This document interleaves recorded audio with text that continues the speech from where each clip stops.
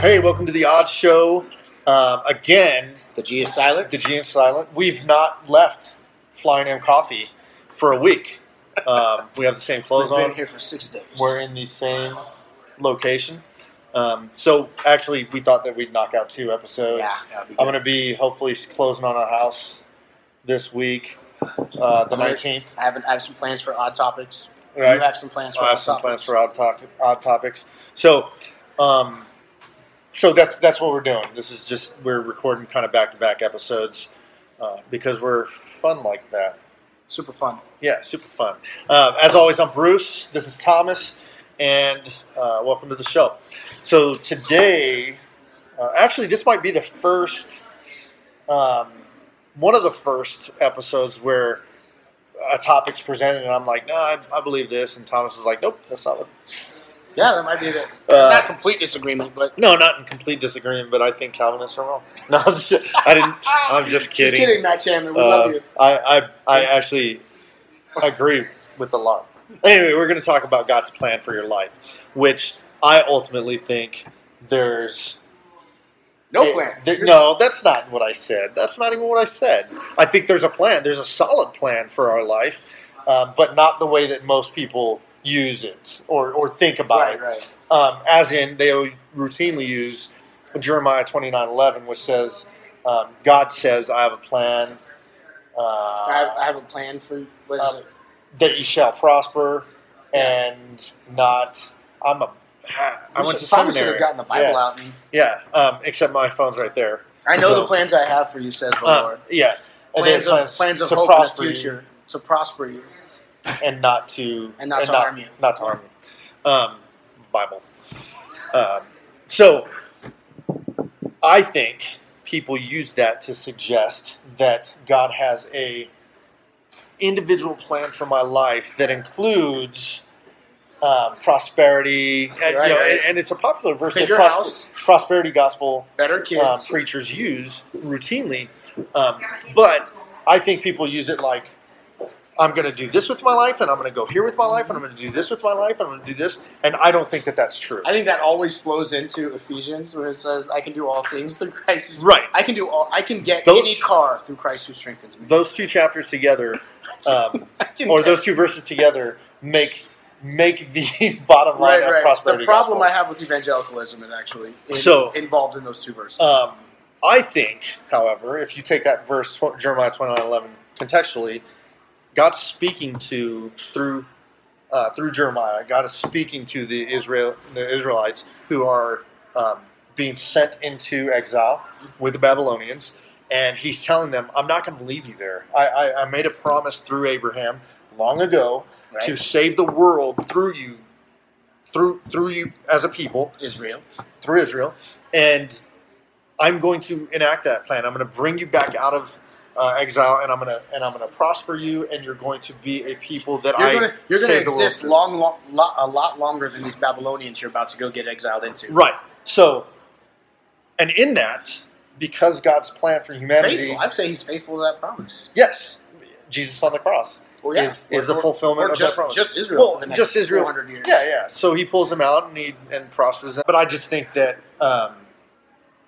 that the plan that He's talking about to prosper them, it ultimately is seen in the culmination of Christ on the cross, and our individual plan for our life is that we would submit to Christ as our Savior, and that we would walk in that salvation, and that in there God's prepared good works for us to do. But I don't think good works equates to a plan for your life. For example, I'm currently involved with a church plant in Boise here, and I'm fairly confident that that's not God's plan for my life, because He's put other desires in my heart.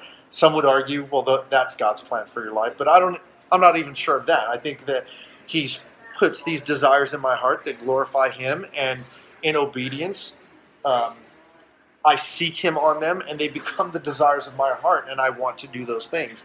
But should I choose to do something else that glorifies Him, I don't think God's going to be like, nope, hit by a bus, you weren't following my plan. Right. So I think good layout. I kind of agree But my issue is more along the lines of, say, Joe Schmo becomes a congressman, right? Right.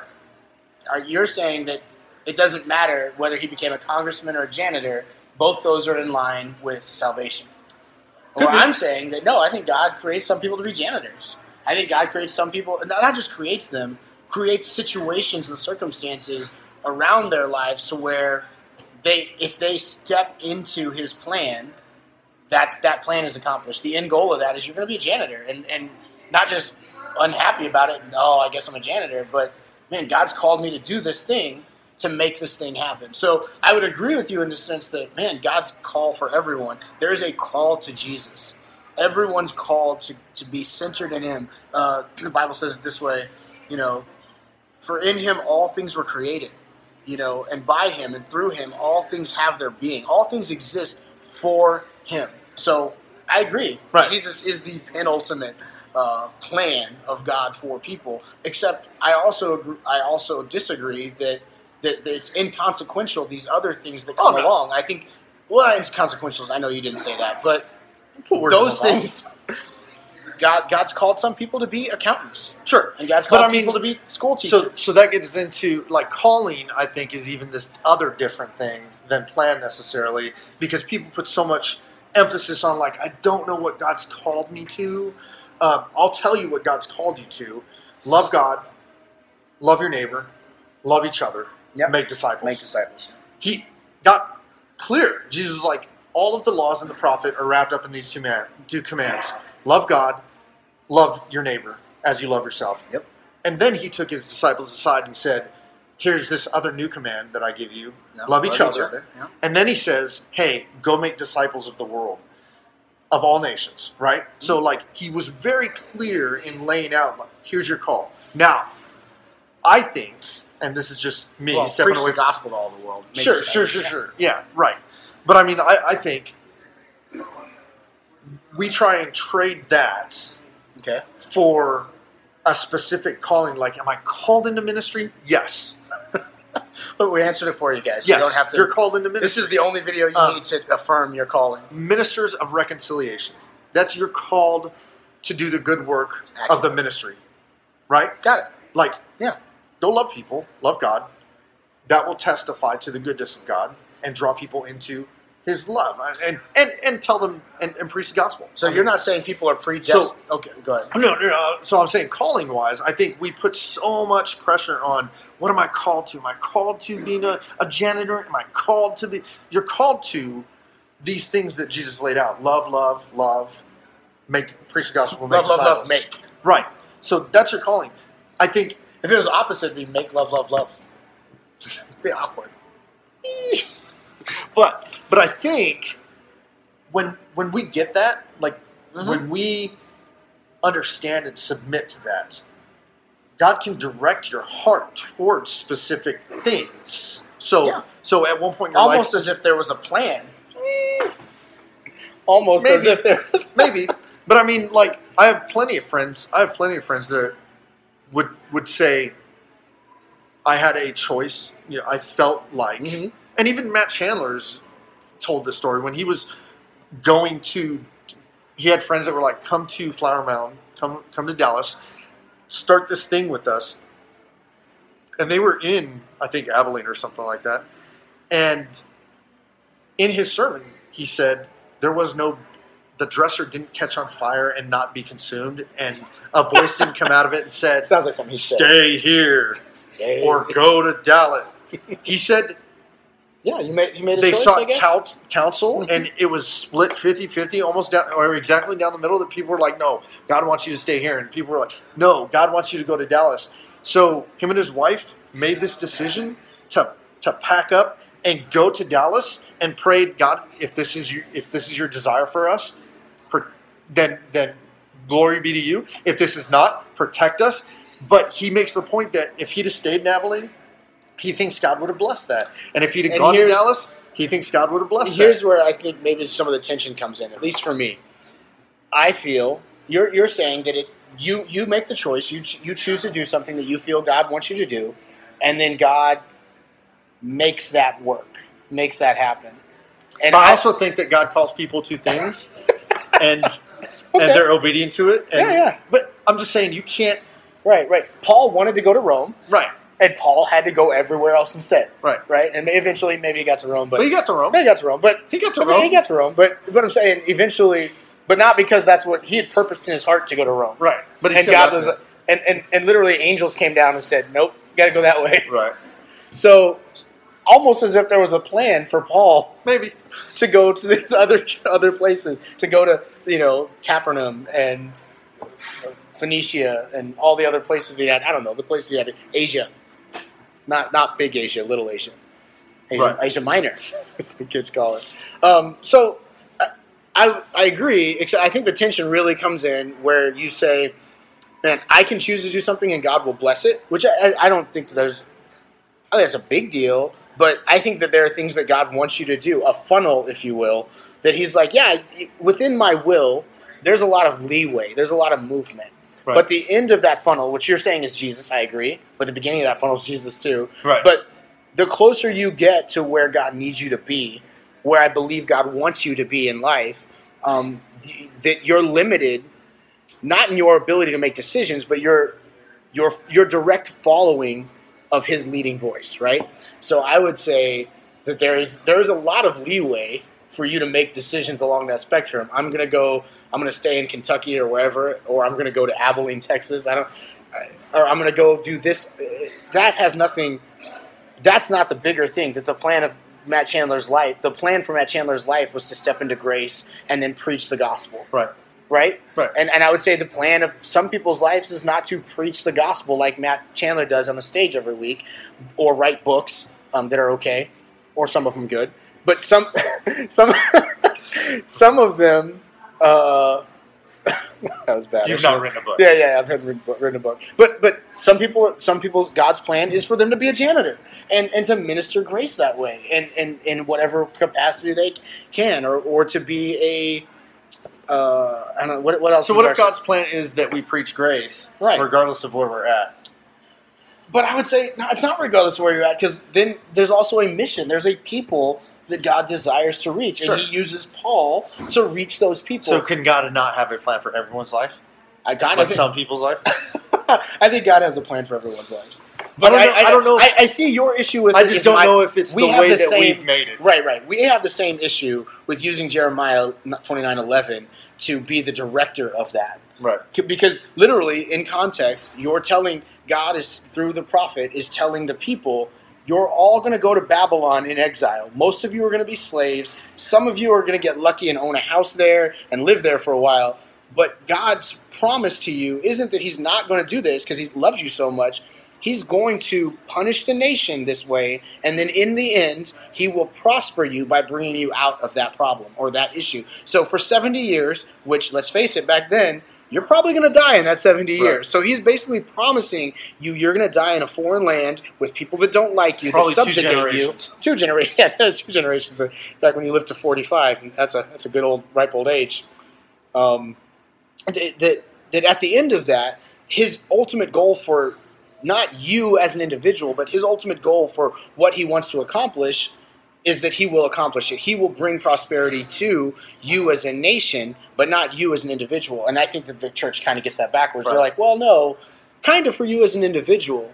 Not really what the text is saying. Now, I think you can come to that conclusion by other things, but the text itself is misused. I don't want to take away the hope that people get out of that text either. Right. I usually at graduations. Right. Not secular schools though. No. At seminary. Yeah, right. Seminary. Yeah, liberal. Well, no, I think high school might. Private school, high school. Yeah, high school. Are you allowed to quote that in high school? I think so. I think some people quoted it. I think they give it as cards to the kids. Maybe they quote it and then they get tackled off the stage. Maybe. Yeah. Shut the mics off. I don't want to suggest that someone in a difficult time or an unsure time in their life can read that and God speak hope into their heart. Right. Through that verse. I'm not suggesting that. When you make a doctrine out of it, though. Right, but when we grab hold of that and we're like, look, this is the reason your life's a mess, I know God has a plan for you. But God has a plan for your life. Right. That's not helpful. And then maybe God's plan right now is for you to be a mess. And maybe God's plan for you is to suffer. It's a little bit. That would suck. Right. In that case, those Peter, people are going to agree with me that God does not have a plan for your life. Right, but like Peter says, so the thing that I would say counteracts that, Peter says the body that suffers is done with sin. Right. I'm just saying, the people that are suffering right now Yeah. are going to agree with me. Nope, God doesn't have a plan. It's going to be better. Maybe they won't. Maybe they're going to die on a cross. I don't know. It happens. I'm just saying, I think we've missed the point, and we've taken a piece of Scripture and made it into what we want it to be so that we feel better. Right. So that it's easier, because that's one of those things where it's easier to tell someone who's going through a difficult time, bro, Jeremiah 29:11 says, and then we make it what we want it to be. And I don't think it's that way. I don't want to say, because for me to say God doesn't, and I wrote this blog, so I shouldn't have titled it God doesn't have a plan for your life. But for me to say God doesn't have a plan for your life is just as wrong as saying God has an absolute plan for your life. And if you're not living it, you're going to get hit by a Mack truck. Right. I don't think that that's true. Okay. I think both extremes are wrong in general. God doesn't have a plan for you. No. I would say Jonah might disagree with you. Right. That God had a plan for his life, and he was, and in his avoiding of it, disaster came. Right. And I don't know how to, and that's what I'm saying. For me to say unequivocally, either one of these is true, would be wrong. Because there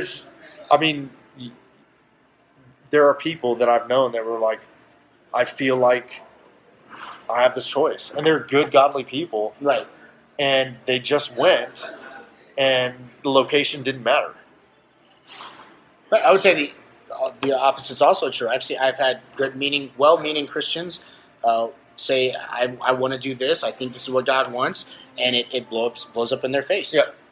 And it doesn't work out. And then how do you deal with that? You say, well, maybe I didn't hear God clearly, or maybe, just possibly, God allowed that to work out. God allowed that to work out that way to get me where he wanted me to be. So, yeah, I can see where you're coming from. I just think we confuse calling, or we put this huge emphasis on calling. Right. And we stall our life because we don't know what God's calling us to. Yeah. We stall. Don't stall your life. Doing what we're supposed to, or what we should be doing, or what we could be doing.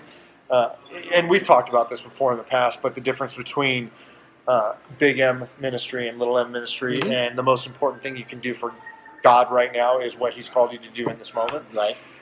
And it may not be the plan. It may not be the big thing that you're going to do for a long, long time. The reason we would normally bring that up, big M and little M, little ministry, what I'm doing right now, big ministry, what God's doing with my life, is that it's easy, going right into what you're saying, it's easy to get caught up in what God's going to do with my life and what I think God wants to do with my life, and miss out on what God wants to do right now. Right. With me, through me, for me, by me, whatever. And I know a lot of people, Bible college kind of breeds this mentality that, man, I'm focused on becoming a pastor. I'm focused on becoming a speaker or evangelist or a music minister. And that's the goal.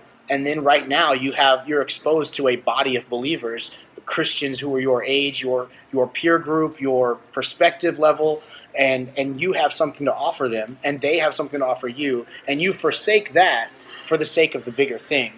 And the bigger thing only happens because the little thing happens well, right? Or the bigger thing happens, and now you're a selfish, self-centered, egocentric misogynist who no one can tell no to because you were never in real community with believers who grounded you in the start where your heart needed to be cultivated, and now you have a platform of huge ministry, and you destroy people's lives on a daily basis because of your destructive tendencies, right? So that's the reason we normally have that conversation. But that does feed in directly to the plan for your life is more about right now than it is the end goal, or Jesus right now is more important than where you're trying to be or set yourself up to be 5, 10, 20 years down the road. So it may sound like we agree. I'm not agreeing with them. No. Yeah. God has a plan for your life, in my opinion. And the Bible supports that some things you do, God is going to circumvent. And some things you do, God's going to bless and make obvious that that's where He wants you. But not always. But that happens.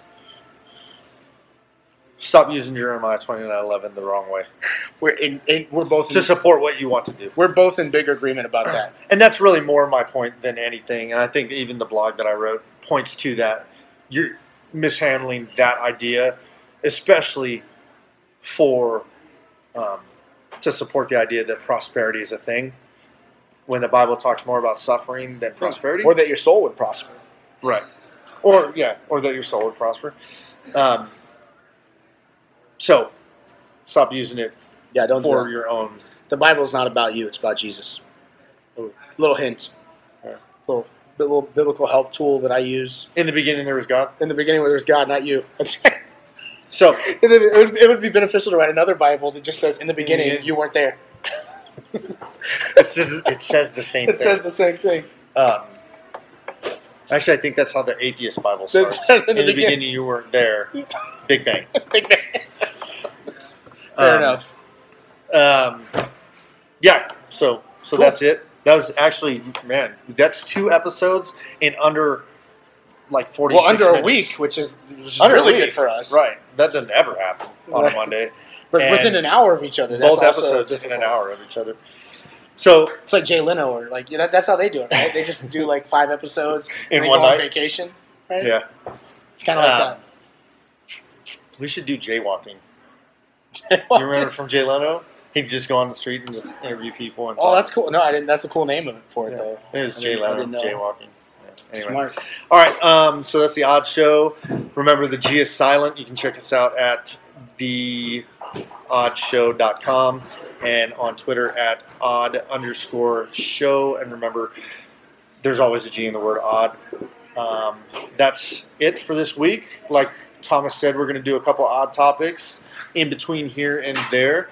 And the next time you see us, we will be split screen again. Yeah. But we live like 3.5 hours from each other now, which is awesome. So there will probably be more on location. Yeah. Things. I got some ideas. Got some ideas. So in the meantime, stay odd, and thanks, and we love you guys. See ya. Peace.